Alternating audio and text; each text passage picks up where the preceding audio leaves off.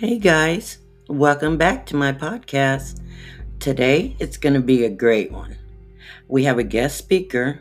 Her name's Carol, and I am so excited about this. I want you all to enjoy the podcast, and then I'll talk to you soon. Happy listening.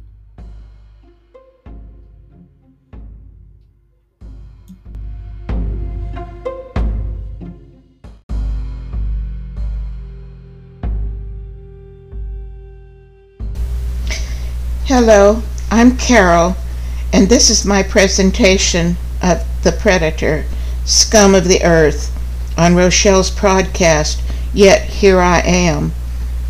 Since the beginning of time, the predator has been a constant amongst humanity. No beast in the animal kingdom can reap more damage to a human than the human predator. Nor can any animal destroy the spirit and sometimes even the life of a human more than the human predator. Even within the dregs of society, such as prison inmates, the human predator becomes a despised entity, often falls victim to their anger. I believe there is honor among the worst offenders because they have no respect for the human predator. Who or what is the human predator? The answer is simple, though vague, because their crime is often shut behind closed doors, veiled in the darkened night, and more often than not hidden by sheer embarrassment of the victim. The human predator is often a beloved family member, a dear friend of the family, or even the victim themselves. The predator can be male or female, but most often it's a male. Was I a victim? Yes, I was, though not to the extent that other children were victimized. I was a young girl just starting to develop into a woman. My beloved grandfather stood behind me and felt my chest. I knew he was violating me, but I felt powerless to stop him or pull away. I'm unable to explain why I felt paralyzed. I froze in place until he stopped, and I never told anyone. It was many years later, when I was a middle-aged woman, that I told my mother. She revealed then that he had violated her many times, though she didn't elaborate on the episodes. She ventured to tell her mother, but her mother was not supportive, and in fact denied the violations ever happened, and accused her of lying. The pain and embarrassment remained with my mother throughout her whole life. As a young person, I never truly understood why she protected me from other male family members.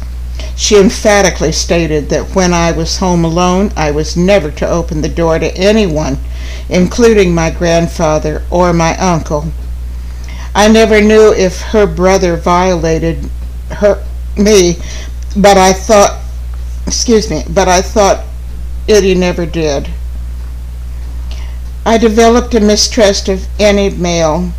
The trauma of my being violated remained with me throughout my childhood. I shuddered and felt revolted whenever a man, including my husband, touched my breasts. Yes, the human predator I speak of is the child molester. They've been in society since the beginning of time. In my opinion, this behavior was considered acceptable, or at least overlooked and or denied, but the behavior continued down through the ages to the present day, oftentimes passing from one generation to another. The abused became an abuser, and on went the crime. As an adult, many people confided in me, opened themselves, and showed me that I was not alone. Most were women. One was a man who was victimized by his mother. He told me the trauma occurred from the time he was a young boy up until he was a young adult. When he was a teenager, his mother forced him to have sex with her. He was unable to stop the crime. He revealed to me that as an adult he was unable to ejaculate. The damage to his psychological structure had been done. Another person who confided in me revealed that the predator was her mother's boyfriend. He attempted to molest her multiple times, but she was a very aggressive young girl and was able to prevent him from touching her. She recounted to me that he resorted to pursuing her at night while she was sleeping. Fortunately, she was a light sleeper and awoke immediately upon feeling the cool air when her blanket was lifted. She surprised the man by grabbing her bedside lamp and clobbering him with it. Of course, that ceased his nighttime explorations for the time being. Her mother worked at night and did not know what kind of man she was keeping company with. She came home just as the man walked out of her bedroom, his head streaming blood. When asked what happened, he told her that he was looking for a TV under the bed, raised up and hit his head. Any sane person would know this was a lie. My friend believed that her mother knew of the nature of the man's behavior, but remained in denial. I believe this often happens when embarrassment, shame, and the perceived inability to protect their child overcomes the parent. Another man told me of being victimized by his father. The crime started when he was a young boy and continued into his adulthood. He was sexually abused as well as physically and emotionally beaten, as he described it, to a pulp. As he described the episodes to me, he repeatedly said, and I quote, "He was all we had." As an adult, he was still victimized by his father in the form of constant belittling and criticism. At those times, he felt completely drained and felt as if he were the little boy again being beaten by his father. These are only a few cases that I speak of here. The list is seemingly endless. Some victims are able to express their pain and anger, others not so much. Within each of us is, and I quote again, an inner child. Some people grow up and cope well with every aspect of their life as it presents itself. Other people are hindered by injuries to their inner child, and until they're able to develop the coping mechanisms or skills to overcome past injuries, they may still act out the pain suffered by their inner child. This hinders their ability to mature into the man or woman they are supposed to be. If you're a victim of this heinous predator, please search your feelings toward the crimes. If you're able, open the door to that dark, dank room of suffering and pain. Light a candle in your spirit and shove it into the room to dispel the darkness within.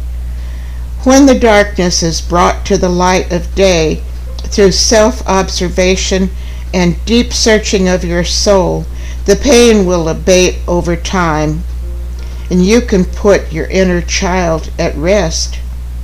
If you know of someone who has suffered at the hands of a predator, talk to them gently and reassure them that it was not their fault and that they are loved. Make yourself open to them if they ever want to talk, or encourage them to seek professional help if they are unable to wade out of the quagmire of pain on their own. I will end this by saying denial can be a most useful temporary shield. Unfortunately, such flimsy armor will not last a lifetime. It is best to face your past and do so quickly before your past returns to face you. My name is Carol, and I will be speaking to you again soon on Rochelle's podcast. Yet here I am. Thank you for listening. Bye for now.